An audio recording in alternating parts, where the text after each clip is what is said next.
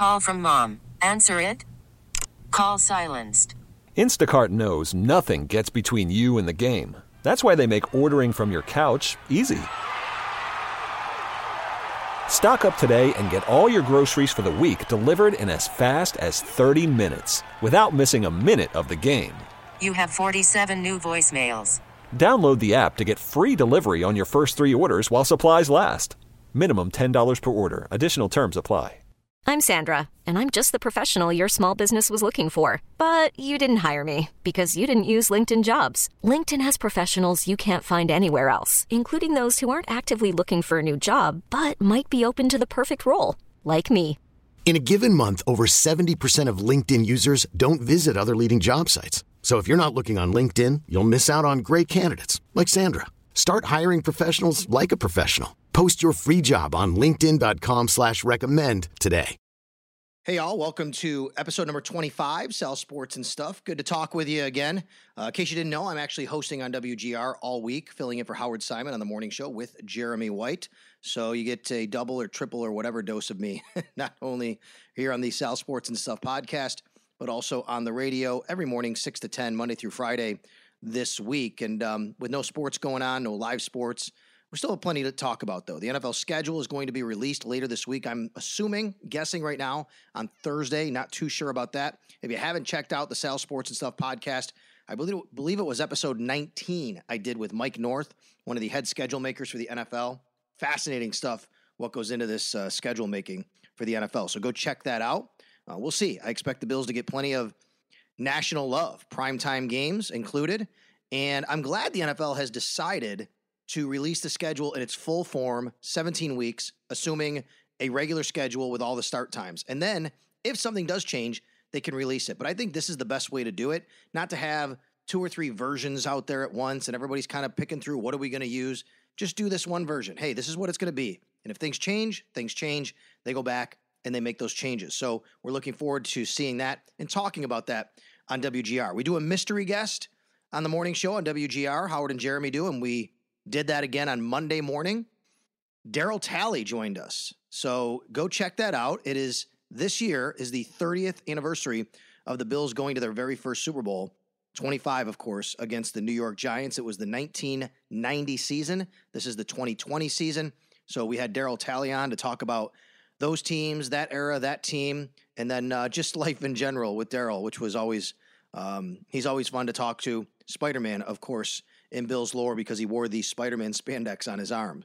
And then we have another mystery guest coming up on Wednesday. Can't reveal who that is at this very moment. Also found out, of course, that Don Shula died on Monday. Right after we got off the air is when it happened. And interestingly enough, it happened as I was recording my podcast that you're about to hear with this next guest. And it's the first time I've done a podcast where during the middle of it, some sort of news happened where I had to say, hey, this just happened. What do you think about it? So we do that with Dan Wetzel. I do that. And Dan Wetzel is my guest.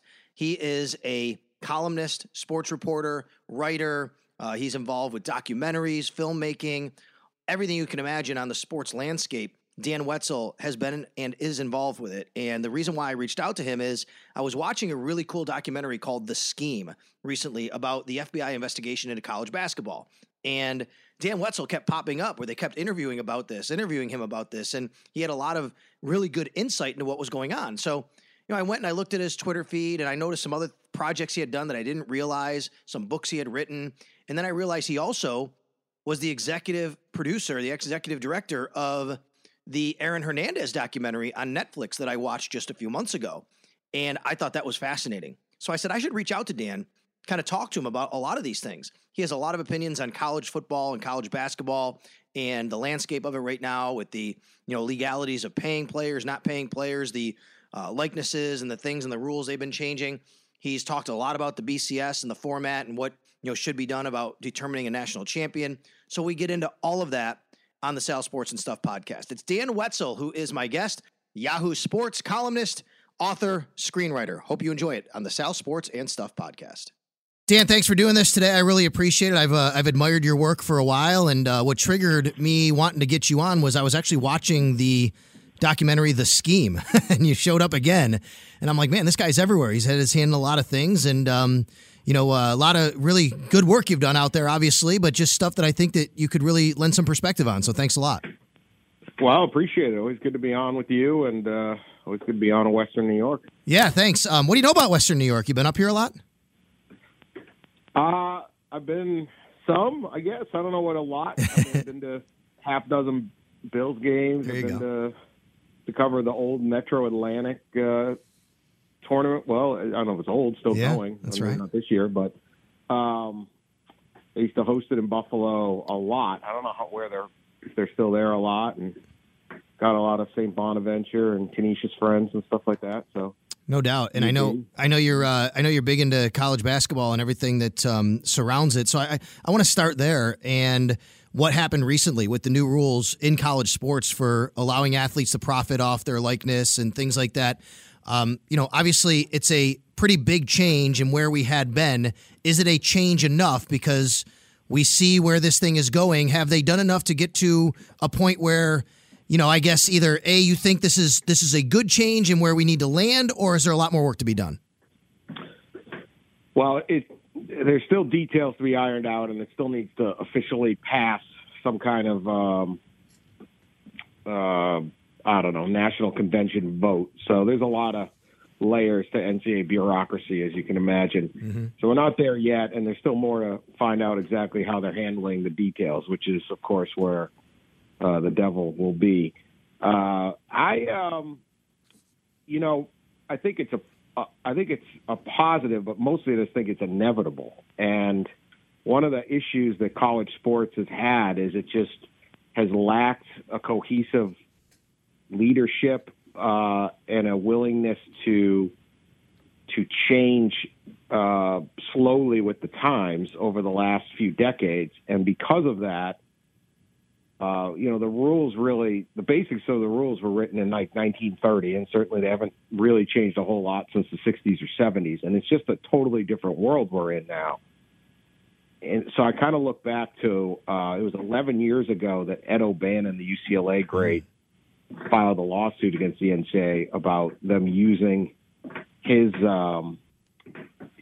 name, image, and likeness in an EA Sports video game, and saying, you shouldn't have permission to do that, and then the ability to profit off me for perpetuity, which is what the NCAA said. And their initial response was, while there is a team on the game that's called the 1995 UCLA Bruins, and there is a guy with a shaved head who looks exactly like you and wears number 31 and shoots the ball lefty like you, and is the starting small forward or whatever position he played, that's not you.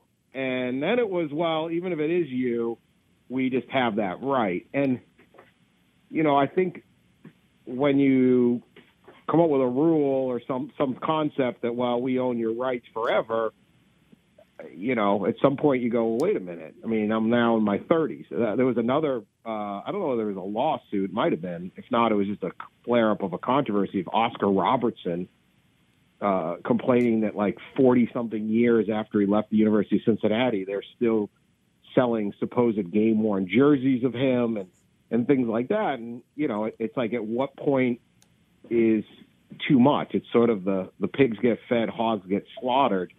And the NCAA just would fight. There just was no wiggle room, which I thought were fairly common sense and some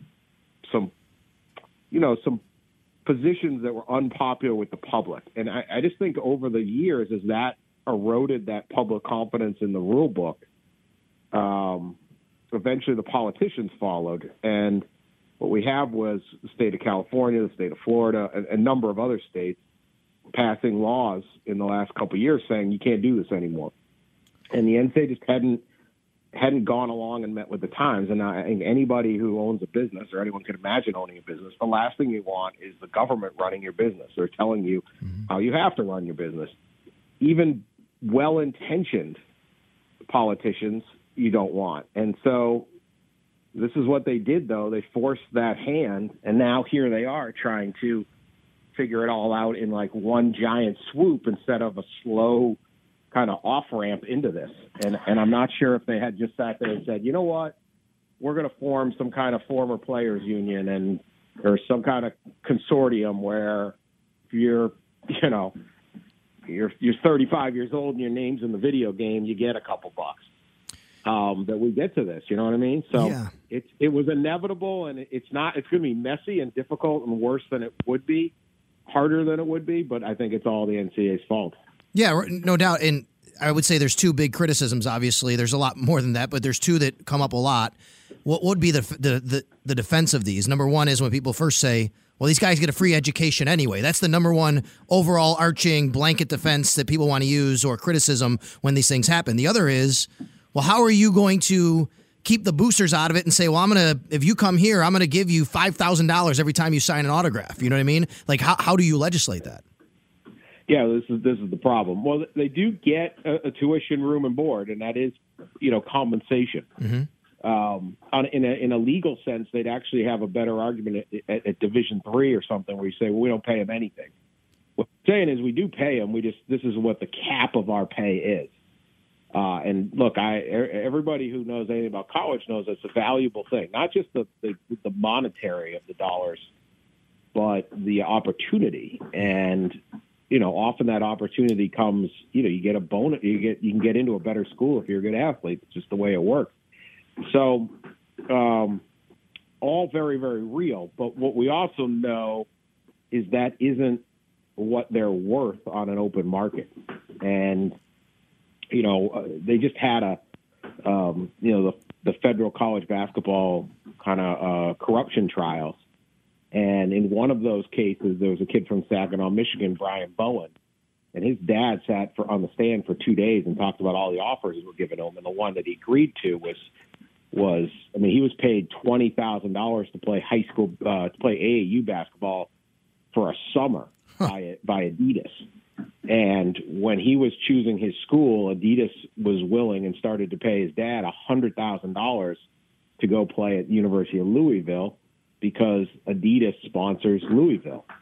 So that's his market. You should get paid whatever the market allows, right? So just because there's something called minimum wage out there doesn't mean that everybody should have to be. That shouldn't also be maximum wage.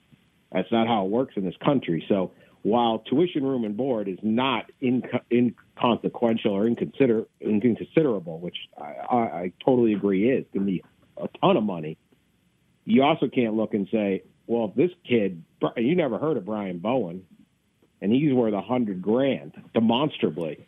What's Zion Williamson worth? What's Tua Tagovailoa worth? Right. You just go to these things. So you have these rules. Well, this is how it did in the 60s. Well, that's great, but your football stadium wasn't 110,000 seats then. There wasn't such a thing called the SEC network. There wasn't, the ability to buy jerseys all over America. There wasn't all the different things that are going on. So, what this really is, though, this isn't the schools. I really should back it up because I'm not even making the argument the correct way or the counterpoint. No one's saying the schools have to pay more money for the players. The schools will continue to pay the same amount. What they were doing was also saying you can't get paid by anybody else to do this. So the basic premise, if this all goes according to, if everyone follows the rules, which of course they won't, but let's say, you can only write rules to expect people to follow. Well, if you're Tua Tagovailoa and you can go get paid $500 on a Sunday to go sit at the Ford dealer in Tuscaloosa, right, and you drag a crowd in to sign autographs, that's fine. So that money is not coming from Alabama. You can't stop saying you can't make an extra buck somewhere else. So we're not allowed to say, hey, we're the only people who can pay you, and this is the only amount we can pay. All right, so that brings me to the tie-in with Adidas, like you said, the scheme. You played a prominent role. You were interviewed a lot in this documentary. I learned a lot. I was blown away. I never really knew who Christian Dawkins was. Coming out of that, do you feel sympathy for Christian Dawkins? Do you feel he did something wrong? Is it really the FBI who really jumped the gun on this and we should be angry at? I think Christian...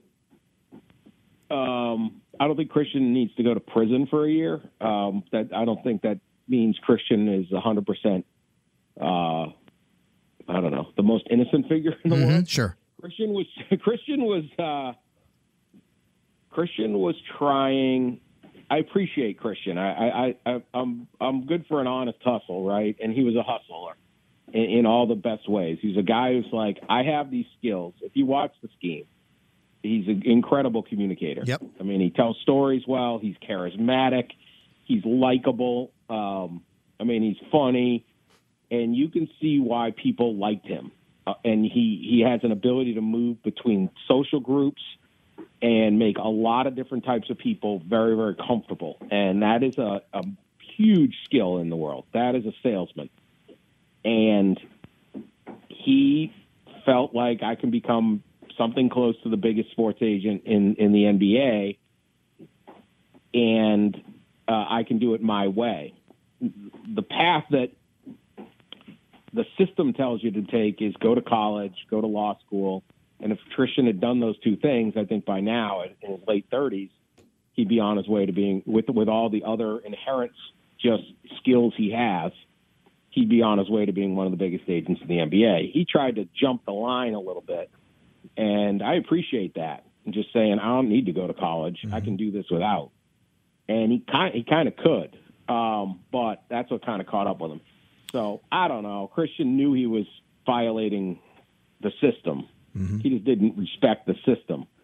I don't think anybody thought this was a potential federal offense, and I'm still not convinced it really was. But he's going to prison, so I guess it was. Well, it reminded me in a way of Jerry Tarkanian's famous line of, if the NCAA is mad at Duke, they put UNLV on probation. It seemed like they were mad at people, so they had to make an example. It seemed like Christian was the one that they made the example out of, even though they really were after these high-profile coaches. I think what they started that case because they made a deal with a guy, Marty Blazer, down in Pittsburgh, who's a financial advisor, who stole a few $1 million from his clients and was a real criminal. And he said, look, I'll give you this dirty world of college basketball and agents and all that. And it sounds pretty good when who doesn't think, oh, man, the agent business got to be shady, right? Everyone knows that. Right. So he's going to give you this whole scheme of stuff. And as they got into it, it wasn't nearly as damning as they might have thought. And so they arrested the people they could arrest. And one of them was, Christian Dawkins, who's, like I said, a young 20s hustler, if you will. And then, 4 fairly unknown assistant coaches, a couple minutes, just nobody. I think at the beginning they thought they were going to get Bill Self and Mike Krzyzewski in cuffs or something. I don't know what they thought. Right. But that didn't pan out. So here's what you got as a case. And it just, the whole thing just, the system, nobody respects the NCAA system, including all the people in the NCAA, including so many of the head coaches and the assistant coaches and the players and the handlers that are all on that front line. And that's why, it just was a crime without a victim. I mean, Christian Dawkins and these other guys are going away for giving people money. Not for stealing anyone's money, but for giving people money. And, I guess there was a violation of some rules, but doesn't really seem like it merits this. Dan Wetzel joining me here on the Sal Sports and Stuff podcast. He is an author, screenwriter, podcaster, columnist for Yahoo Sports as well. Let's shift to college football. What's your solution for ultimately determining a national champion? Well, hopefully we have a season. That'd be first. No, I'm only kidding. I wrote some books on this. I was a major critic of the Bowl Championship Series and the polls and all of that. And I wanted to give the 4-team playoff a chance to get going and see what we're at. I don't want to be one of those people that just, complains, and then once you kind of get what you want, you move on to the next level of complaint. Doesn't really. So I think the 14's been a big improvement But I think that the right number, and I used to think it was a bigger number, but now I think it's 8 teams. I think if you give all 5 of the major conferences an automatic bid, it would increase the excitement of the regular season, because now winning the Pac-12 championship, or a lot of years even the Big Ten. I think it's been 3 times the Big Ten champ hasn't made the playoff. The regular season race matters a lot, and so the winner gets an automatic bid. And then you have 3 at large, and you have an 8-team playoff. And I would play both the first round and the semifinals on campus. Mm-hmm. I would give home field advantage, pretty much the way the NFL does, and then play the championship game at a neutral site. And I think if you do that, it would improve. What's happened with the 4-team playoff is the same teams pretty much make it every year, and that has then diminished the importance of football in certain areas of the country, particularly out west, and had recruits flocking to the places where they think they can make the playoff. And if you're a coach and you can't sell the narrative that you can make the playoff if you come here to the University of Oregon or University of Utah, or something like that, it's going to be a struggle. Then it's a hard. It causes kids to go to all the same places. So you look at the top of the recruiting ranking, and it's Clemson, and it's Georgia, and it's Alabama, and it's LSU, and it's Ohio State, basically. And 5, 6, 7 schools are getting all the players, and increasingly that includes the kids from out west and even from the Midwest. So I think 8 would be really good. I think the on-campus would be phenomenal. No one's ever been to a college football game and said, I wish this was being played on a neutral site at the Alamo Dome or something like that. You go to Penn State and you're like, this is awesome. What's the best part of a Penn State game? The stadium, a Pac Arena, anyway, Ohio Stadium, Tuscaloosa. I mean, so play them on campus and bring home field in and make that chase for right now, if you're the 1 seed or the 4 seed, there's no advantage. It's just you're in. There's not really an advantage. 4 seed has to wear their road uniforms. That's it. The NFL playoffs are phenomenal. They work. It's like I never understood why they were so opposed to having anything that looked like the NFL playoffs. Do you like the expansion of the playoffs, NFL? I thought we had it fine, but let's see. I mean, I don't think it's a huge problem. I think Pittsburgh would have got in last year on a 3-game losing streak. I'm not really excited about that. Then again, that first weekend, you have triple headers each time. Right. And we would have had an extra home game at Green Bay and an extra home game with Patrick Mahomes in Kansas City. So I don't think it's terrible. I don't think it was necessary, but I certainly understand. I understand they need the revenue. So more football is generally not a bad thing. So I just I can't pound the table on that one. Well, let's look ahead to 2020 because none of us knows what's going to happen. We hear different reports every day. I know, athletic directors are talking with coaches, commissioners are talking with GMs, all that kind of stuff. We're trying to get all the science involved. They're doing everything they can. At the end of the day, now look, I'm an NFL sideline reporter. I want to be on the sidelines. I want to do my job. I'd love to be in packed stadiums and doing what I normally do on the Buffalo Bills radio network. I think that's more likely than it is college football, considering all the things presidents have to think about with students on campus and stuff like that. Can you envision a scenario in which games are played with no fans or we don't start a season until after the new year? College. I agree with you. First of all, I agree with you 100%. NFL is way more likely than college. Yes. I mean, college to me is the hardest sport of them all. I've been saying all along, golf is the easiest, right? Yep. Get 100 guys. They have to be with their caddy. Other than that, I mean, I played golf yesterday. It's not hard to social distance. You don't have fans on the course. You could have run the Masters the first weekend of April. I get why they didn't because no one knew what the heck was going on. But you can do this. The hardest sport, college football. 130 teams. Yep. In 43 states and different mentalities. You have state schools, elite private schools, military academies, religious institutions. I mean, you got it all. In cities, in country, So I just think it's going to be super hard for all 130 to say we're doing it. I mean, is this even a priority at Rutgers right now? Right. Yeah, I can't imagine, Dan, any president of any university, like they're look, as much as football is their lifeblood, in the NFL, it's your business. That's what it is. In college, They do have a student body and other departments to think about. Yeah, it's an extracurricular activity, right? Right. It's not the activity. The NFL, it's the activity. This is why we're here. That's right. No, I agree. But, if you're the head president of Kansas State, and I have no idea what, I don't know the stats, and if you know anything, if you hear anything about COVID-19 from me, disregard it. I'm completely uninformed. But I'm guessing it's not crushing Manhattan, Kansas, the way it's crushing Manhattan, New York. Right? I've heard nothing. Right. So sometimes you might be like, look, man, we're going to play. Like, our school is going to be fine. We don't have this problem yet. Why wouldn't we go forward with all of our activities? So that's your problem, is how many of these schools can even do it? And then can you let fans in? Do you want to take that on? I mean, and then here's the other one. Do you want to go?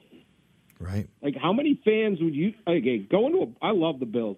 That's my favorite football stadium in the NFL. Nice. And it is a great scene. And you go, yeah, I love going to Bills games. I'll crowd in there, 70,000 or whatever the what's the number there? 70,000? A little less now, I think, yeah. Yeah.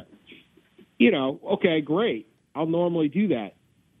Well, maybe you do when the Patriots come, but are you going to do it? Are you going to do the preseason? Like, yeah, I'll just stay home. I don't need that extra. Like, how many people are going to go? And then, the idea of throwing 100,000 people invite them into your college town from all over, I think the fans is a problem. Now, with the NFL, the TV revenue is a greater portion of the revenue, and you're trying to just make do, and you have billionaire owners, and this is what we do. And it's fair to the players who are going to sign off on this and say, look, I'm making a lot of money. I mean, lots of people have to work right now. And lots of people want to work right now. Mm-hmm. But, I'm not going to feel that bad for an NFL player that agrees to go do this. But a college guy who's getting tuition, room, and board, and you might have to play in front of an empty stadium, or, this isn't really what I signed up for. I just think this whole thing's going to be very difficult for college football. I don't think you get all 130, and then the schedule starts breaking down. Even within certain leagues, you're going to have a division. Like, right. you take the ACC. It may not be a big deal at Clemson and Florida State, but it is at Boston College and Syracuse. It's not a big deal in Nebraska right now, and this all can flip in 3 months too. Yep, it could be terrible in Nebraska and not bad in New Jersey. But how do you do this? So I just think college football's got struggles, but. I think about 75% of revenue on college football is ticket sales, is roughly, and then parking and donations, and then the jerseys. They need those events with fans, and if you don't have the fans, then it's a massive losing proposition. I don't know. I mean, I don't want to consider a fall without both college and pro football, but I wonder if we're going to get to that spot by the end of June, and hopefully we have hopefully we are improved dramatically, because it's almost 2 months, still 2 months away when you kind of maybe have to make a decision. And you look back 2 months, it's like early March. Like, we've come a long way in those 2 months, so maybe we come a long way in the next two. But, maybe you just sit there and say, we can't do college football next year. We'll come back in 2021. Amazing. No one knows what's going to happen. I do think, though, the NFL is releasing its schedule this week. Now, they have, and I interviewed Mike North a couple weeks ago for this podcast, who is on the schedule-making team, basically. He's one of the guys that heads it. And he said, look, I mean, they're going to do what they're going to do, which is release the schedule, but they will have, I guess, in the back room somewhere, right, some contingency plans. And I have to imagine they'd at least have to be thinking about all the different ways they have to maneuver things around. Yeah, maybe it's a 12-game season. Right. Maybe it's like I've kind of, I get some of this. Like, Major League Baseball needs the local TV games to make their revenue, and I've heard this where the NBA should try to get their whole season in, or the NHL, and I'm kind of like, what if you just get creative and do something? What if the NBA sits there and says, hey, we can do in 1 month, we could get everybody in here and we're going to drop to only 8 playoff teams, or we're going to run a bunch of best-of-3 series. Like, it's not the normal way we do a championship, but we're giving you something, and we're getting something. And I think, we all want a return to normalcy, but, that is hard. But if you do something fun, what if the NBA was like I'm not saying they're going to do this because they'd lose. It's not enough TV number, but imagine they just said, we're going to do an NCAA basketball style tournament. It will be done in 3 weeks. We can quarantine the teams in the MGM Grand for 3 weeks, and this is it. It's going to be August madness. And you go, you know what? That's not really an NBA championship, but this isn't right. This isn't normal, right?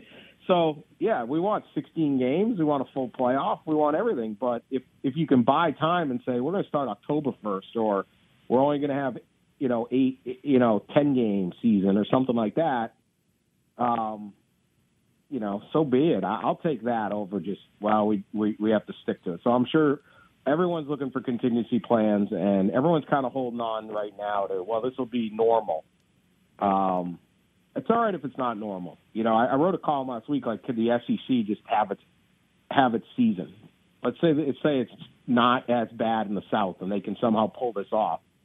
Well, if they have an 8-game season and have an SEC champion in December and that's it, that's not college football, but it's better than nothing. No, that's right. And by the way, as I'm talking to you, I just got an alert here. You may have seen as well. Don Shula has passed away as we're recording this. Don Shula has passed away. That's a very sad news in the sports world. That is. What a great coach. What a great guy. Yeah.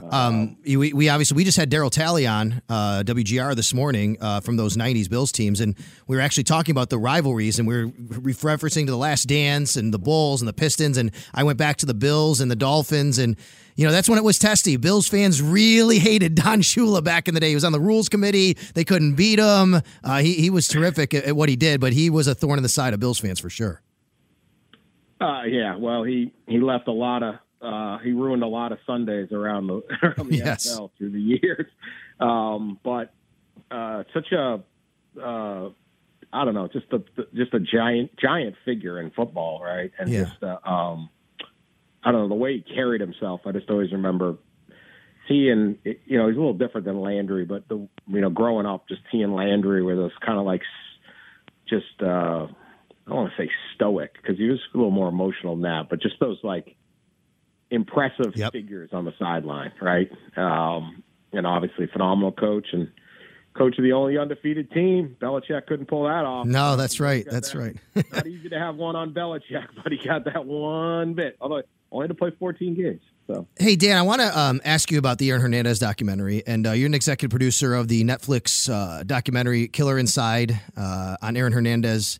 So what motivated you to want to be a part of this and do this? Well, I covered Aaron a little as a player, but then as a, when he became an accused murderer suspect in the case, I just covered that story, from the start. And my partner on this, Kevin Armstrong, was a writer at the New York Daily News at the time, writer and reporter, and we covered together just from the start the story, the background, the two murder trials, all the way through to a suicide. But in the middle of it, really during the first murder trial of Odin Lloyd, or the trial of the murder of Odin Lloyd, we thought, this story is just so amazing. It's so big. And we wanted to do something else, whether it was a book or really try to get a visual medium. You could write the columns we wrote. I remember they were very popular. People were reading, but there's just nothing quite like seeing it. And I thought, it's a documentary, right? To see the trial footage, to see the security footage, to see all that stuff, told the story in a better way. To watch Alexander Bradley testify and see the intensity of that for the people who've seen this movie. So we hooked up with a company called Blackfin out of New York City and started producing, filming, what became this documentary. At one point, it was just a 2-hour film. Then it became a 3-part Netflix deal, and obviously there were still twists and turns to go, including his suicide. So it's the most fascinating story I've covered in a long time, if not ever. And I think obviously the number of people who watched it would agree. It's just an amazing fall for grace and double life. And every time you thought you figured the guy out, you couldn't. Nobody knew Aaron Hernandez. Every single person in his life only knew part of him. There was a secret life on every single guy right up to the end when he commits suicide and stuns everyone. You know, I mean, as someone, I coached high school football in Florida for a little while, and, you know, never had anybody to the athlete in the level of Aaron Hernandez, but had seen people like that. And one of the things that always came up was, you know, they were enabled a lot, right? And that's one thing I took away from it was, even though he also had, I think, maybe an identity crisis and a lot of secrets, but he never had anybody tell him no. And I know it's hard. You go to these big universities and you're big man on campus, high school and college. Did you get the sense that also played the role into it? Just the enablers that just never told him no? I think it was a big part of it. I think it was a perfect cocktail of problems with him. Again, people say, well, let's blame CTE. Well, right. I don't know, but that probably didn't help. Or let's blame the death of his father. I don't know. His father was the one that would tell him no. He was the one man he feared and the one disciplinarian. And when he passed away when Aaron was 16, that was a big hole in that. And then it was just straight enabling. There was nobody could control Aaron Hernandez because on game day, he delivered. And that's all he was to a lot of those guys. And so you look and sit back now.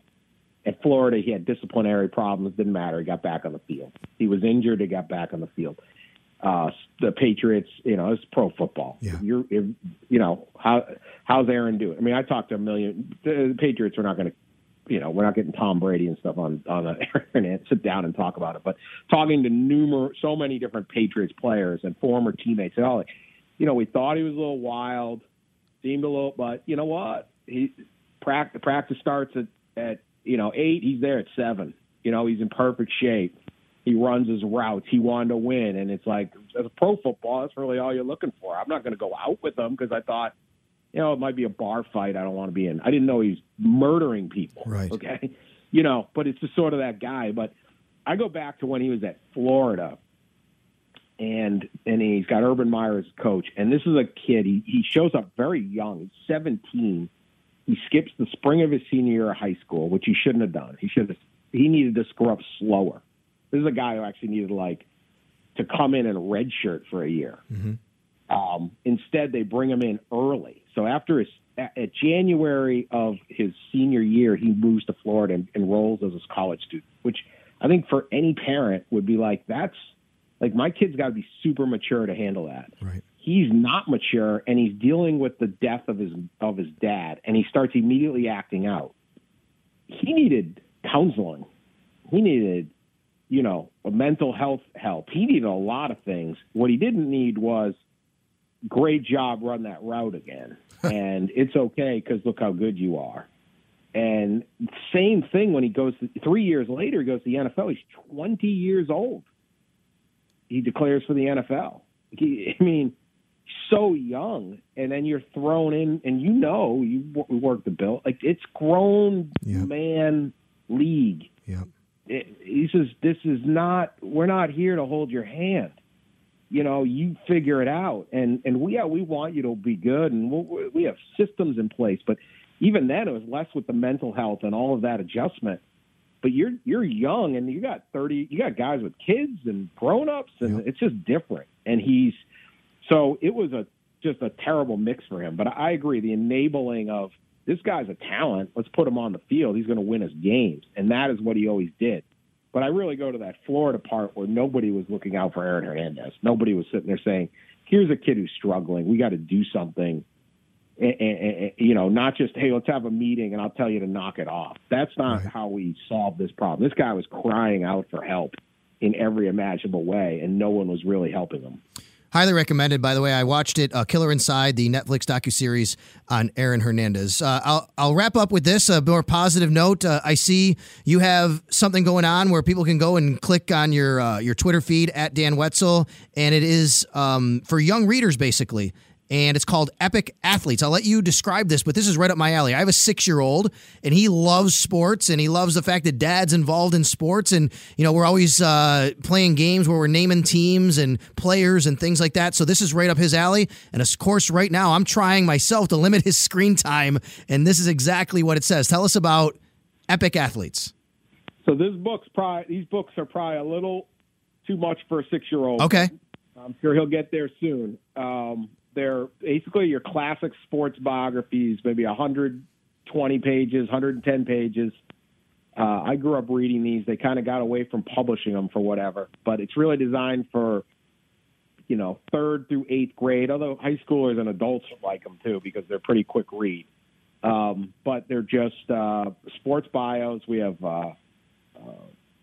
8 of them are out right now, or 7 of them are out right now. It's Stephen Curry, LeBron James, Alex Morgan, the soccer player, Lionel Messi, Tom Brady, Simone Biles, somebody else in this, and Serena Williams. Patrick Mahomes is coming in the summer. Zion Williamson's going to come. I'm actually working on that now. And they're just, real positive stories about leadership and how these guys got there. And there's a real focus on what they were like as middle schoolers, sort of, those age groups, because it's pretty interesting stories. You look at them now and you say, oh, my God, Steph Curry, right? He's unbelievable, 2-time MVP. And you go, well, when he was in 6th grade, it was, you're too small. You're not going to be that good. And you're not going to be as good as your dad. Right. Tom Brady, freshman year of football, was the backup quarterback on his freshman team. He didn't play a single snap. Didn't play. He wasn't any good. And the team stunk. The only reason he became the starter as a sophomore on the JV was because the guy who beat him out as a freshman quit because he thought, I'm not going to give up on football. I'm not any good. I'm going to concentrate on basketball. Right? So how does Tom Brady deal with that? It's not now you look and go, oh, he got 6 Super Bowls. He fought. He didn't quit at Michigan. He fought to stay and try to make it. I know Tom Brady's not the most popular guy. Right. Bills fans, but right. His story's great. Serena Williams, right? Phenomenal. Yeah, well, when she was 12, your sister's better. Your older sister's the good one. You're the other one, right? Real things that you can understand and most kids, can relate to. How do you fight through that? How do you become the best person you can be? So they're very positive stories. They're all great athletes, and but they're kind of designed to read. They're not hard reads. And they're designed for those age groups. They've been super popular. So as much as I do murders and murder documentaries, right. and controversies, I need scheming the government and college. That's right. FBI investigations. Yeah. Well, I will tell you this. I think I speak for many people in Western New York who say we can't wait for the day you're writing about Josh Allen with one of these books and how he was not recruited to be a Division I athlete for a few years. But that's the story. These guys well on a personal basis, and we see the heroes, right? Yeah. That come out of the tunnel and the shoulder pad. They all have a backdrop, and they even like LeBron James, right? LeBron James, first time he ever played any kind of organized football is a great story. Found this guy. This guy coached Pop Warner or whatever it was called football in Akron, Ohio. Mm-hmm. And he in the neighborhood, he shows up at this park, basically this housing project. He's looking for kids to play because this is not a neighborhood where mom and dad come down and just sign you up. So he didn't have enough players. So he goes to this park, and LeBron and his friends are there. And he says, how old are you guys? And they tell him, and goes, well, I got this football league, and I'm trying to get some players. And he says, line up and run. And they all run. And LeBron's the biggest and the fastest. And he says, son, you're on the team. It's that simple. And I go, how good do you think he was? He goes, I know football. He goes, right that moment, I said, that kid's going to play in the Big Ten playing football. Right. That's how good LeBron James was. Right. That's great. Hey, Dan. Like, how old are you again? He's like 9, and so, but even then, LeBron's story, he's moving around. He had to live in different families. His mom had tons of struggles. He was no dad. And then his loyalty to his local high school and all. I mean, there's just these great stories of like, it's a very, so even the ones that are like, yeah, well, LeBron was going to be great no matter what. True, but he overwent so many struggles. So they're very positive, and it's been rewarding to write. Well, Dan, thanks. I've been an admirer of your work for a while, and I really enjoyed the Scheme and the Aaron Hernandez doc. There's a lot more out there that people can enjoy as well. You can follow Dan on Twitter, by the way, at Dan Wetzel. But thanks for doing this today. I hope that you and your family stay safe, and maybe we can catch up sometime when there's actually a football season to talk about that. Love to do it. Thanks, Sal. Appreciate you having me on. You could spend the weekend doing the same old whatever, or you could conquer the weekend in the all-new Hyundai Santa Fe. Visit HyundaiUSA.com for more details. Hyundai, there's joy in every journey.